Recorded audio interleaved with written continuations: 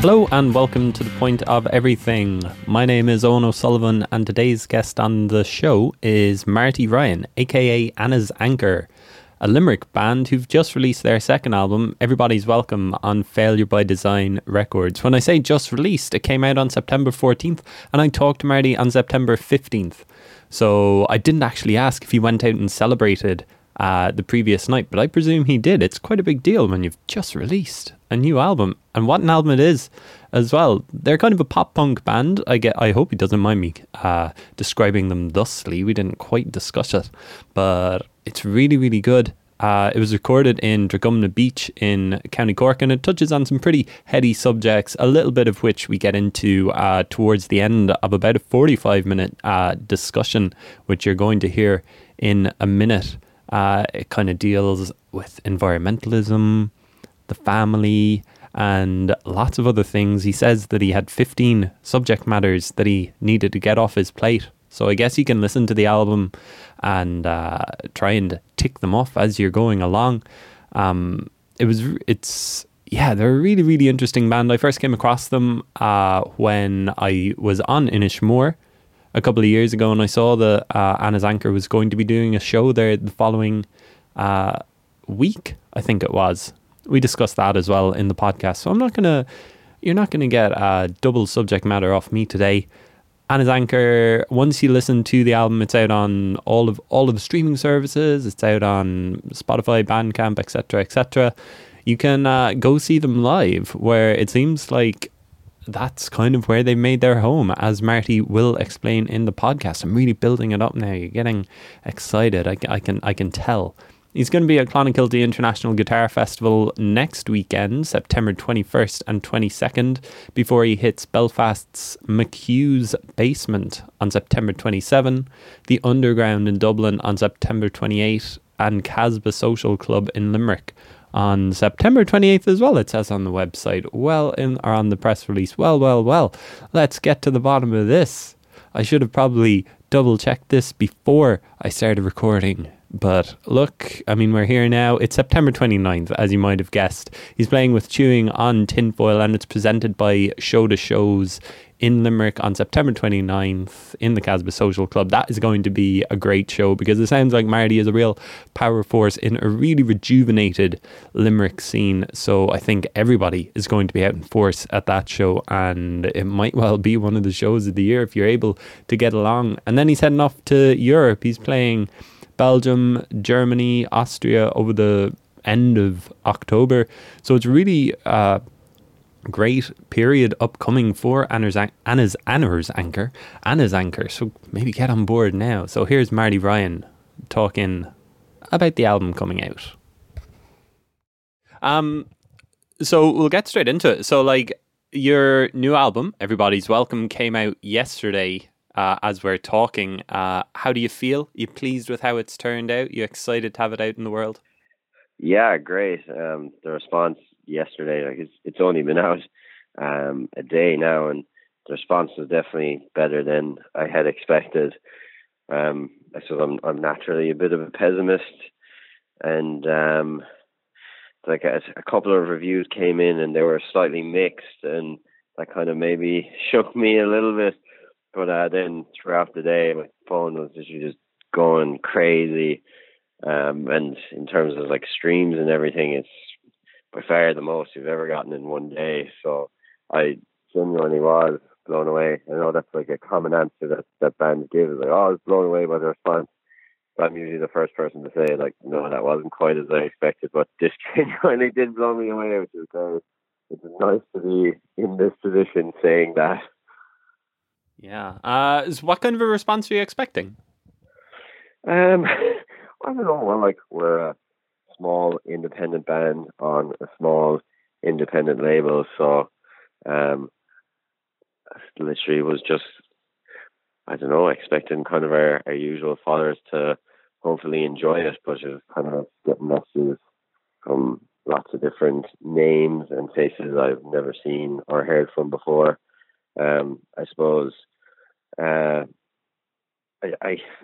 still feel weird using the term fans, because at this stage, the fans of the band generally do become close enough personal friends, and they do maintain a very close relationship with the people that support the music. And I would send out pretty much all the merch orders. So anyone that has bought anything from Anna's Anchor, I've always sent them a handwritten note thanking them. And then if they ever come to a show, I always make a point of going over and saying hello, trying to get to know them. So I suppose you get to kind of almost know your fan base personally. And then just yesterday, it was just like, whoa, like who are all these people? I didn't know they were out there and were followers of the music.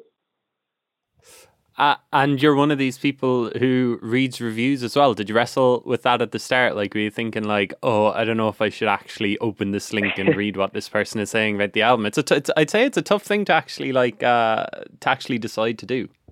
It is. It's a funny one, and people do always say like, don't bother reading them or don't pay any attention. And I have always read them out of curiosity. And for the first album, I would have read them all. And to be fair, in general, reviews are nearly always kind of complimentary. It's rare that you get the kind of ones that are quite harsh, although they are out there. And for the first album, I did read them all, and there was some negative bits here and there, but it didn't faze me at all. I didn't care one bit. But this time around, I don't know if it's a measure that I care about the album more, but I was kind of taking it almost quite personally. Like there's only been one bad review, but I was like, oh, it bummed me out for the rest of the day, which definitely isn't something you should kind of let get under your skin, because it's just one person's opinion and it's just their take on it. But for whatever reason, last album, someone could have said it was the worst thing in the world, and it wouldn't have entered my mind whatsoever. And now the slightest thing, and I'm like, oh God, everyone's gonna hate it. When you were reading the reviews for the first album, did you take anything on board, kind of like as what's it called, critical criticism sort of thing? Were you like, oh, that's actually quite a good point, maybe I should change this up slightly or something? Or is that just that's not how it works? Yeah, no, not one bit. I would be a very big believer of not taking anyone else's opinion on board in terms of creatively how you should or shouldn't do something. Because once you start thinking of what people might or mightn't like, then you're kind of compromising this dream that's in the back of your head, and this whole time you're trying to realize what you think is going to be cool in the back of your head. But if you have thoughts in your mind of, oh, well, people like this song, so if I did everything this way again, then they'll like it even more. I think that's when the music starts actually becoming bad, and you're really compromising what you're doing it for. So I mean, it's no harm to gauge people's opinions, but I would be a firm believer that you really shouldn't let it impact what you want to do, because at the end of the day, it is amazing that other people care and that other people will want to write about it.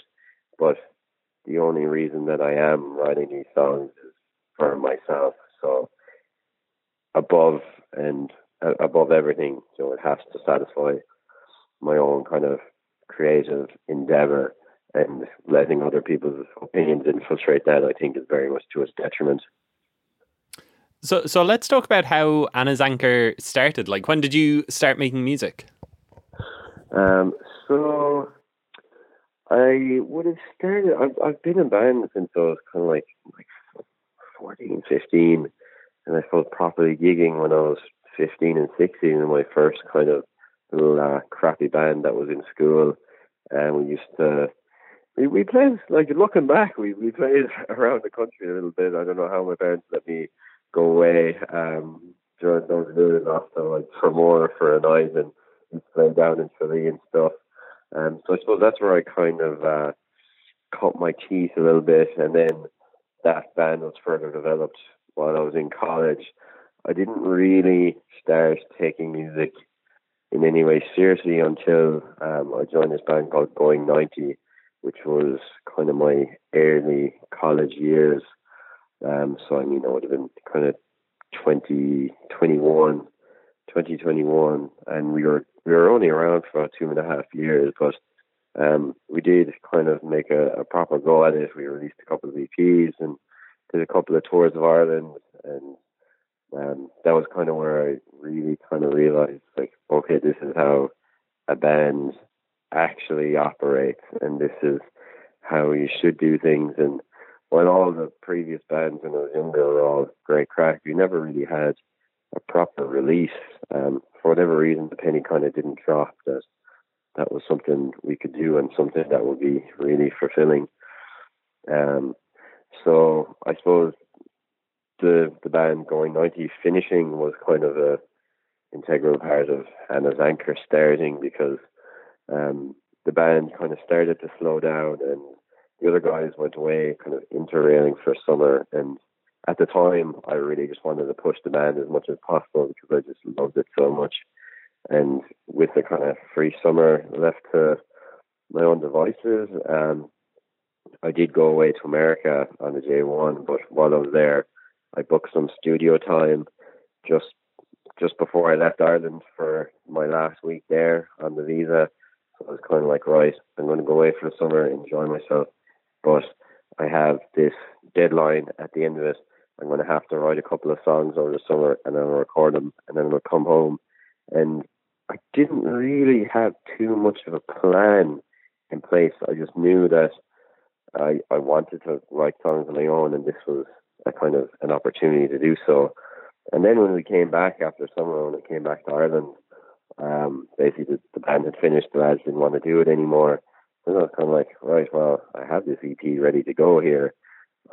If I just release that, then do my own thing, then there's nothing holding me back really other than myself. And I suppose I should point out as well, I should say that that first EP, it did kind of have full band elements, even though it was just myself. So it had drums, bass, and multi-track guitars and everything. So it kind of sounded like a band on the recordings, because I was just recording for myself, just for the fun of it. I wasn't really thinking of live or anything. So then by the time when I came home, I was like, okay, well, I could actually book a tour myself here and just play the songs just acoustically and have the recording this separate thing where it sounds like a full band, but then I could tour as much as I wanted really, because again, it's only myself, because you don't have other people's schedules or commitments to dance around. It's way cheaper, and that kind of was the inception of Anna's Anchor, if you will. And that was about close enough to 4 years now. It's about 3.5 to 4 years ago. Wow, that sounds like a really natural kind of learning curve from being in the bands and just kind of like deciding to book the studio time in America as well for the end of the J1. I presume like the J1 was amazing, was it? Yeah, it was. It was in Montana, which is where my girlfriend is from originally. So basically went back with her for the summer. So it was very different to your typical J1 and almost nothing like the usual J1. So I was just out, well, to me, out in the middle of nowhere. Someone who's from the city is just out in the middle of nowhere in Montana, and the studio itself was gas. It was about 7 miles outside of the town. The town's remote enough, and then the studio was out in the woods, and it was just a gas place. And the very last session I had there was literally on my last night before I flew back to Ireland, and since it being my last night in the country, I had to get it finished that night. So I stayed with the guy in the studio until about 3 a.m, and then cycled home in the pitch black and literally couldn't even see the road. And as I was getting closer to the town, there was this like thunderstorm happening the other side of the town. There was lightning bolts, every kind of like 20 seconds. And that was the only way I could see where I was going, was when these lightning bolts would come down. And then I was telling my buddy that worked in the gas station that I worked in the following day. It was kind of crazy. It was cycling back from there at like 4 a.m. last night. And he was like, I can't believe you did that. That was so dangerous. That area is full of mountain lions, and you're very lucky to be standing here. And it's kind of funny, being from Ireland, you don't really, most things aren't really have a fatal harm to you. you don't really consider that there are other really dangerous things out there in the world when you go to other countries. So it was crazy. And yeah, I suppose looking back, it is kind of mad that I went for it because, well, I had written and sang in bands when I was younger. I hadn't sang in a band in probably 6 or 7 years. So to kind of give myself such a narrow deadline to go back to that was maybe a little bit ambitious, but I think it definitely did me good in terms of, right, this is a pocket of time I have. Let's just have fun with it and do it. So what were you doing in Going 90? Was it just playing guitar? Yeah, I was just playing guitar, just lead guitar, which I suppose was fun because it kind of free. I wasn't writing the songs really, so it kind of freed me up to really work on the business side of things, which is probably what I learned from that band the most. So I suppose I had been writing songs for so long and then kind of parked it for a while to a certain extent while I was in Going 90. But that gave me the opportunity to learn how to book gigs, how to order merch, how to get press, everything and anything on the business side, which is such an important aspect of it, to just try and get yourself off the ground from the get-go. Yeah, and so like, was the first Anna's Anchor gig like you front and center singing the songs and playing guitar yourself? Was that in Limerick shortly after you came back from the J1? This is another ridiculous story as well. So since I'd literally never played solo in my life, I didn't want it to be a case of where, because naturally the first gig would be terrible. I knew that would be the case. So the last thing I wanted was that to be in front of my friends and then to have like a month-long gap for the next one where I play in front of my friends again and be terrible again. And then all of a sudden the whole town would just say, oh yeah, sure, that's your man who's absolutely useless. So what I did was I booked five or six gigs over in mainland Europe. It was in Czech Republic and Austria, because I had a few friends in both of those countries that were able to hook me up with gigs.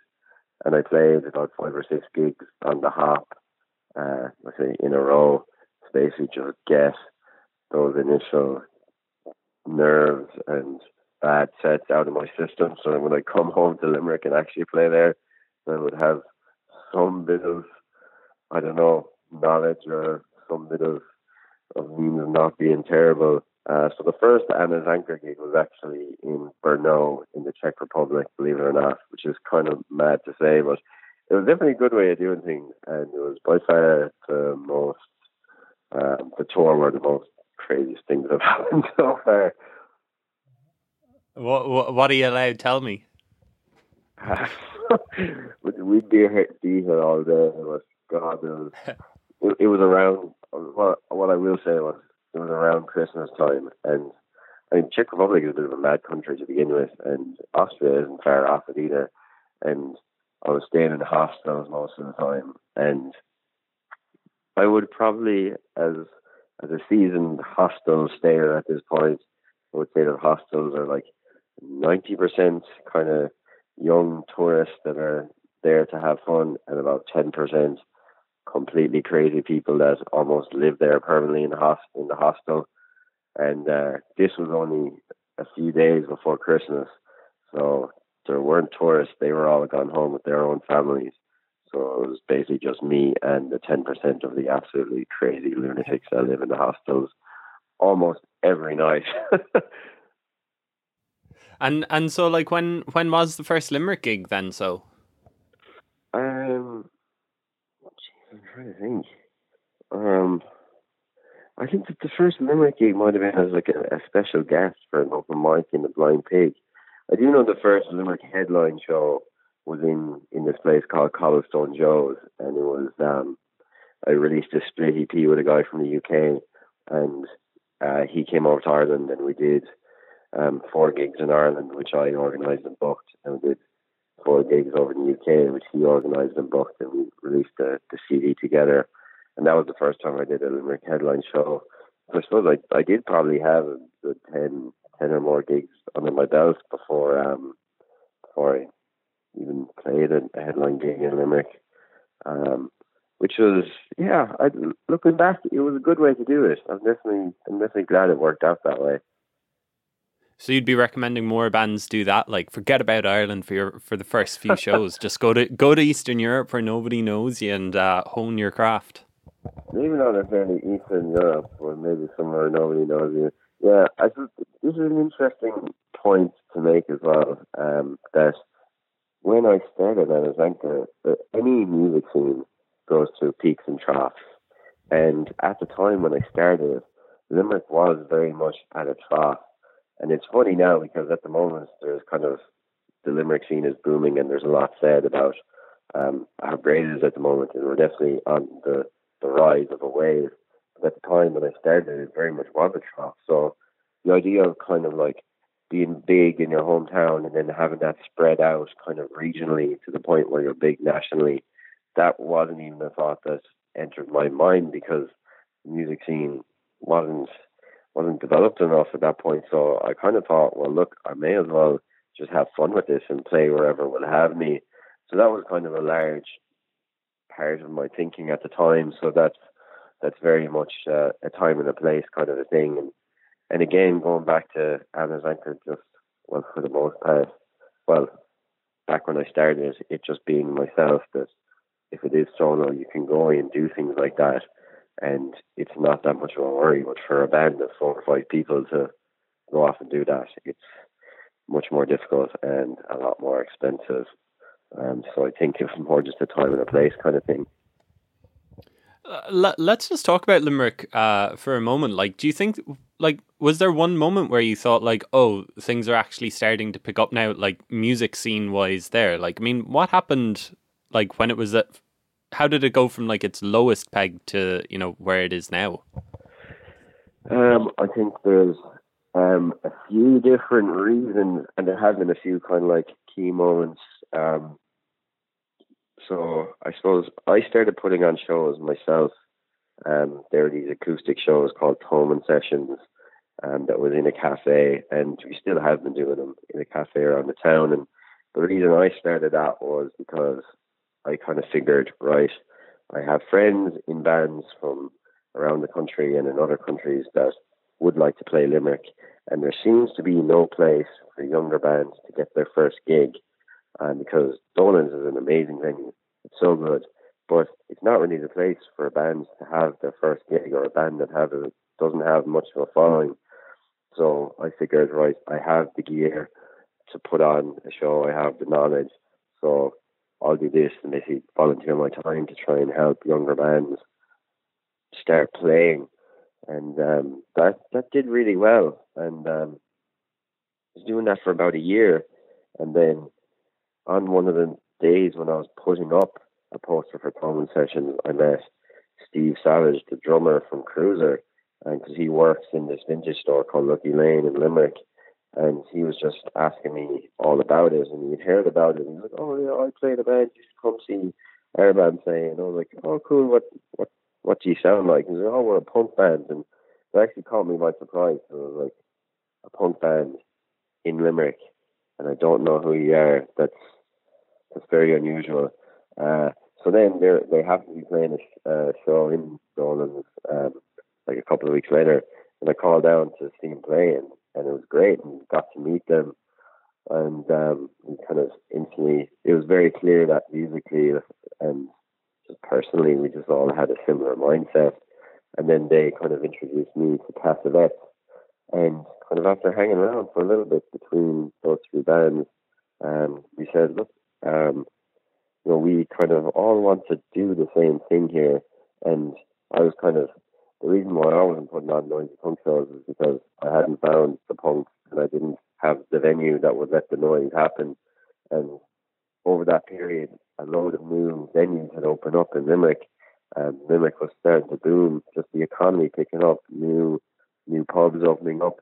So we put on a show together around Christmas time in the Gate Bar, and between the 3 of us, we kind of came together that night, and we're like, right, I think there's grounds for this to catch on, and we all clearly want to make this happen, and we want to volunteer our time and try and build the music scene from here. So we said just have make a go of it, and that was kind of the formation of DIY Oh yeah. Were you at the Titus Andronicus show on Tuesday? That felt like a bit of a moment for DIY. Yeah, I was at the gig, and yeah, I do think so, because that was we put on a lot of cool kind of local and national, let's say, kind of DIY bands.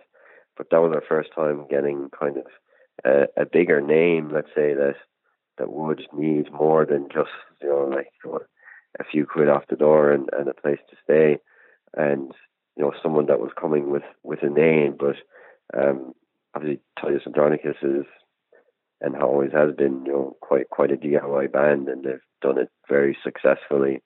And it was amazing, and it was pretty great as well, because Jer from Cruiser, they're like basically his favorite band, and your man Patrick is his like hero. So it was cool to see that it had, in such a short space of time, grown to the point where someone could literally put on their all-time favorite band on a rainy Tuesday night in the city, and for it to be a complete set and work out, money-wise and numbers-wise. And yeah, that did feel like a landmark, because if you're to try and do something like that, 5 years ago, and I have been a part of things that have happened like that 5 years ago, and they've not gone well. So yeah, it definitely did feel like a landmark, yeah, for sure. And coming back to Anna's Anchor, then I remember that you did like an islands tour a couple of years ago. I was on Inishmore. The first time that I heard about this tour that you were doing, I was on Inishmore and saw like the poster in the pub for the show that you were playing. I think it was like the next week that I wasn't there. Like, that sounds like a really good idea. You were kind of going around to a couple of about 10 islands, I think, around Ireland, and kind of writing a song on every island, and then kind of performing a gig at the end of it. Is that right? Yeah, that was it. So it was 8 weeks, and over the 8 weeks, I visited 8 different islands. I played a show out on each island, and then I wrote a song on each island. And then I would come home each week from the island, and every Tuesday record the song, and then every Wednesday put the song up online. So it was a song a week that was written from whatever kind of inspired me while I was out on the island. And I suppose the gigs themselves were both to cover the cost and a means of kind of just meeting interesting people and getting a little bit involved with the community. And yeah, it was so much fun. It was an awful lot of work, but it was great. And I suppose I really just wanted to do something different, because I was a little bit bored of just doing Limerick, Cork, Galway, Dublin, your typical EP thing. That idea at the time was boring me a little bit, and I really just wanted to do something completely different, and just blow the doors off the hinges, just for myself personally. And somehow that idea somehow came into my head, and it was that and everything more than I could have expected. And it kind of did give Anna's Anchor a little bit of a name for itself. I got some mad press. It was on RT1 or RT Radio 1 and the Journal.ie, and all these mad bits of press that kind of, for myself personally anyway, kind of legitimized the whole thing. That these big publications, they deem this worthy of putting their name behind it. So maybe this is something I should probably take a bit more seriously. And it was just a really amazing time. I'll look back on that for the rest of my life just so fondly. And it was a monumentous task to even just get out to a different island every weekend. Is tough going. And like Inishmore is one of the biggest ones and one of the more accessible ones.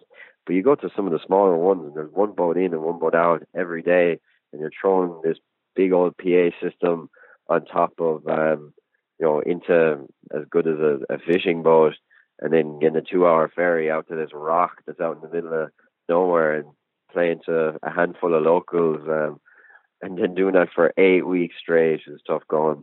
I was writing my master's thesis while I was doing it as well, so it was a lot to take on, but I'm very glad I did, and it was just such a good time. Well, what was your favourite island? What one would you recommend people go visit? It's that's a funny question because that's what everyone had asked and still does ask, and I think I like different ones for different reasons. And even though all the islands are similar in, let's say, appearance and everything, they're all so dramatically different, and that's what kind of lent itself so well to writing the songs as well. That each island was so different. Like if I was going out with, your aunt and uncle from America that are over in Ireland for a week, I probably would go to Inishmore because it has got some beautiful things to see and they cater for the tourists really well. But if I was kind of going out for like a wild weekend with my friends that I went to school and stuff, I'd probably go to Cape Clear. If I was looking for a weekend away where I wouldn't meet one other person and to just get a bit of a break, I'd probably go to Turk. So they're all different, but if I had to pick one, I'd probably pick Turk because that is the one that I visited that's most furthest removed from the life that we live here on the mainland. It's the one that's furthest off the mainland. Doesn't have a pub, doesn't have a restaurant, just a handful of B&Bs, and they're just people's houses. No guards, nothing. It's just such a different world to what we have here, and you kind of have to pinch yourself at times to realize like this is still Ireland, and this is their everyday life, and that they've lived for generations. But it's just so different to the rest of the country, and I honestly, unfortunately, think that some of those communities may not be around for that much longer because the population, the numbers are dwindling, and the younger generations are moving off. So the kind of opportunity to experience those communities, time wise, it's the clock is ticking really, and that's another big reason why I did it. I was like, right, this is probably my only chance to ever do this, so I'm just going to go away and do it. Yeah, you haven't thought about doing it again anytime soon? That's It's too another much of an question as undertaking. well. I'm not a big fan of repeating myself, but I would like to do something like that again. Previously, I'd just been working so much that it never would have been an option. But I'm after changing job recently that has freed up a lot more time, so I very well might do something in a similar vein in the future. Probably not the islands because, again, I've already done it. It's been done. So I want to do something different. And once we kind of finish promoting this album, that's when I kind of sit down and think like, right, do I want to do something a little bit off the cuff again? And is the opportunity there to do it? If it is, I definitely will. There's no reason why not because life is too short, really. It sounds like you love touring, and you're also like so big into the writing and writing in different spaces and almost kind of challenging yourself. Is there a preference for either one, or are they both like of the same beast under like making music? I Yeah, that's an interesting one. I do definitely love both, and traveling does definitely inspire songs. I've never written a song about touring or touring life. To me, that's kind of a boring and a told story.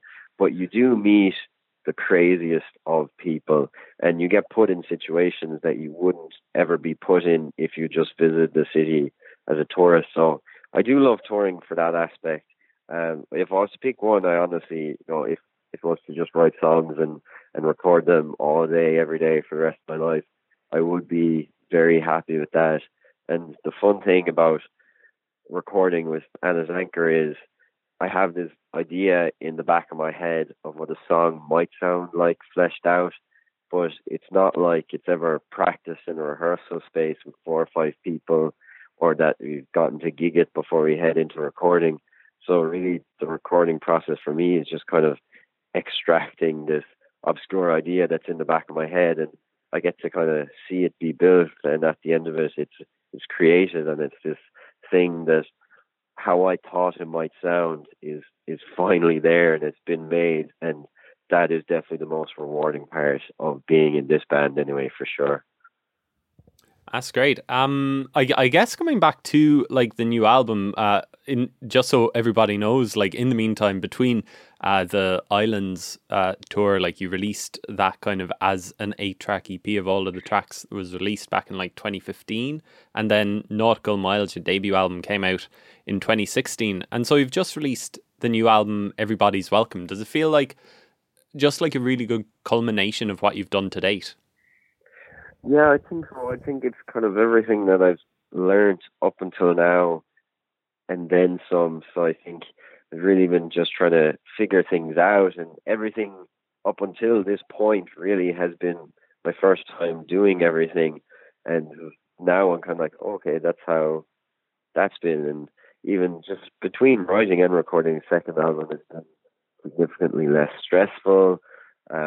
Just a way more fun and enjoyable process, because I suppose I knew what to expect, and I suppose I kind of knew where I could probably challenge myself a little bit more this time round. So it's definitely been kind of like just easing into it in terms of just kind of my mindset, like, okay, I've been doing this long enough now to kind of appreciate what are my strengths and what are my weaknesses, and kind of make a decision as to whether I want to focus on my strengths or my weaknesses, and just try and develop that. And that basically is what the second album is. It is definitely a development from the first album, and I do think it sounds an awful lot different. But the reason it does sound an awful lot different is because looking back, I can kind of realize what I wanted to do differently. I didn't really know what I wanted to do differently first time round, because it was my first time doing it. Whereas now you can kind of look back and have that kind of the luxury of hindsight, I suppose. And I was reading track by track that I think you just put up for Punktastic, that website, where you said you had a list of about 15 subject matters that you wanted to write about. That's interesting. Like, when does that come in the recording process? Is that at the start where you're like thinking about what you want to write about? That, oh yeah, I have like these 15 subjects, like almost on a whiteboard or something. I'm going to write like all these songs about this, or do they come as you're writing the songs? Do you know? This is probably the most boring and uncool like band related thing to do with me, but I am a very methodical planner and thinker, and I have been working as a project manager up until recently, so I approach everything extremely structured. And when I kind of realized, okay, this is the window that I have to write the album, I started off with literally planning it out. And like you said, I did write down, I'm kind of from the approach of, what do I want to write the next album about? What topics do I want to have covered within it? So before I had written a single song, I had a list of 15 or 20 things that I wanted to make sure I had said within the album. And then I sat down and started writing the music. And then kind of marrying the ideas of, okay, this song kind of sounds a little bit like this emotion that I wanted to talk about over here on this list. Okay, so I'll put that with that one, and then I'll start developing it. And that's pretty much how I wrote the album. I did write a large portion of the album over Christmas in 2016/17, I'd say, into the new year. So Nautical Miles hadn't been out that long, but I had a bit of time during that Christmas, so I kind of approached that window of trying to write as much of the songs as I could in that window. So again, with my really weird, structured and boring mindset, I did lay it out kind of like a project almost. So yeah, it's a bit of a weird one, but I think it definitely lends itself towards cohesion. So I don't think an Anna's Anchor album will ever be a case of, okay, we've played together for the last 3 years and we've written these 10 songs, that's our album. I'm always going to approach it of, this is a piece of work that I want to be really cohesive, and these are the things I wanted to say and do, and kind of build from there, really. And that's how I've approached both albums. And I mean, lyrically, we don't have to get into it. I think that you've kind of covered that a lot elsewhere, kind of in the press. In the press you've been doing about the album, people can find what you talk about quite easily if they just search for it. But it does sound like it's quite heavy lyrically. Like, was there ever any thoughts about shying away from anything where you're like, I've got to tackle some of these themes like head on? Yeah, it's tough. Like, it is really hard, and they are extremely personal songs, and they are, for the most part, documenting the hardest things that I've kind of gone through in life. The last kind of 6 or 7 years, family wise, for me, have been very strange, and I suppose the come back to writing it over that Christmas period, like, I was completely alone for that Christmas period. So it was kind of, it's very much a coping mechanism in certain sense, because if I didn't have something to do during like this period where families are all together and happy, I'd be probably in an even worse place than I already was in. So it's kind of, it's a double-sided sword, if you will, because on one hand you are kind of getting the stuff off your chest and getting it out there, but at the same time you are really letting a lot of people and a lot of strangers into your own kind of deepest and darkest thoughts, if you will, which is really difficult, and I still struggle with it, but I don't know, you really just reach a point where you're just like, screw it, I don't care, I need to speak as accurately and concisely as possible. Like, I need to get this stuff off my chest. It can't remain within me, and this has kind of been the only way I've figured out so far.